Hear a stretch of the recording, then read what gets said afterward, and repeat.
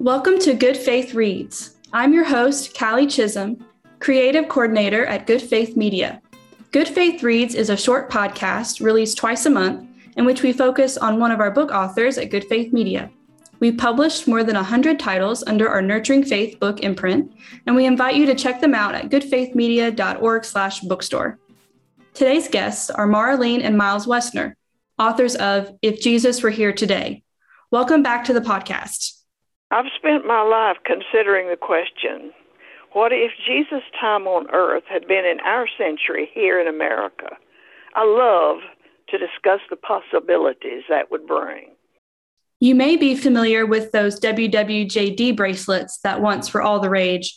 Does your book attempt to answer the age-old question, what would Jesus do? Could you describe the concept of the book for our listeners today? This book is based on 19 incidents in his life that we feel could be analogies to situations that he might face if he were here today. For instance, when we see what he did then, we can say, then this is probably what he would do now. So where did you two get the inspiration for this book? In order for Jesus to become real to us, we must get him out of white robes and take him off the donkey. And let him live in the context of our modern culture. Obsolete terms and conditions blunt the impact of the gospel. If our lives are to be affected, we must bring the message of Jesus into this century. We must discover what Jesus would say and do if he lived here now, instead of in Palestine years ago. We've always emphasized a Jesus gospel, and you have to know his interests and values and beliefs in order to be a disciple. When I studied Jesus' witnessing methods, I think it's significant that he didn't present a salvation formula. Instead, he dealt with people individually and responded to each one's specific needs. We'll be right back with more Good Faith Reads.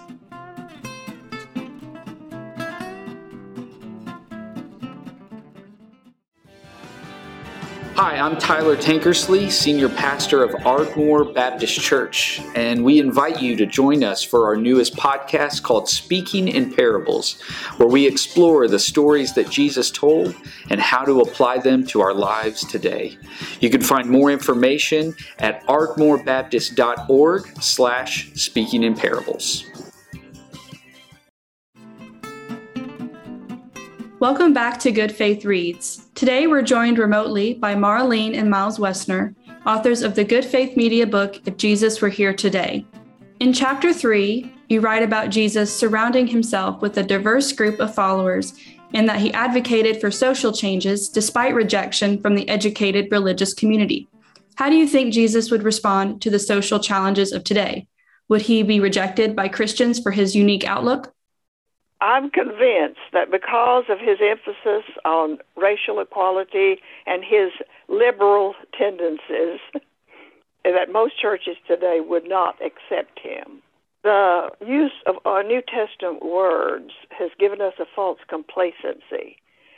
Because, if he were here today, he wouldn't tell a story about a good Samaritan.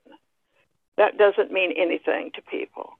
Instead, he would use whatever or whoever is being persecuted by society at the time. For instance, 50 or 60 years ago, he'd probably said a black man came along and helped him.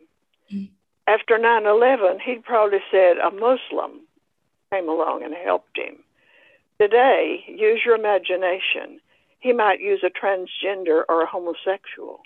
That wouldn't be popular. Also, he was ruthless in his criticism of Pharisees, calling them snakes. Yeah. But today, he wouldn't criticize Pharisees.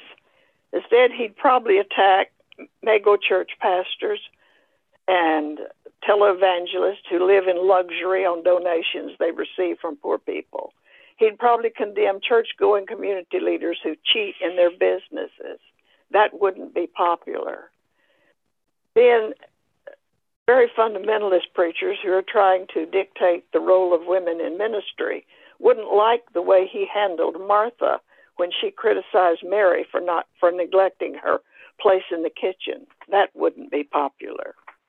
I was going to say I'm disturbed that many ministers today tend to interpret the gospel from Paul's perspective rather than from Jesus' perspective. An important note to all of our listeners. We at Good Faith Media are always accepting book proposals. Our authors engage with an experienced team of editors, designers, and marketers to produce and sell books on a variety of topics. If you have a book proposal you'd like to run by us, head on over to goodfaithmedia.org/bookstore for more information.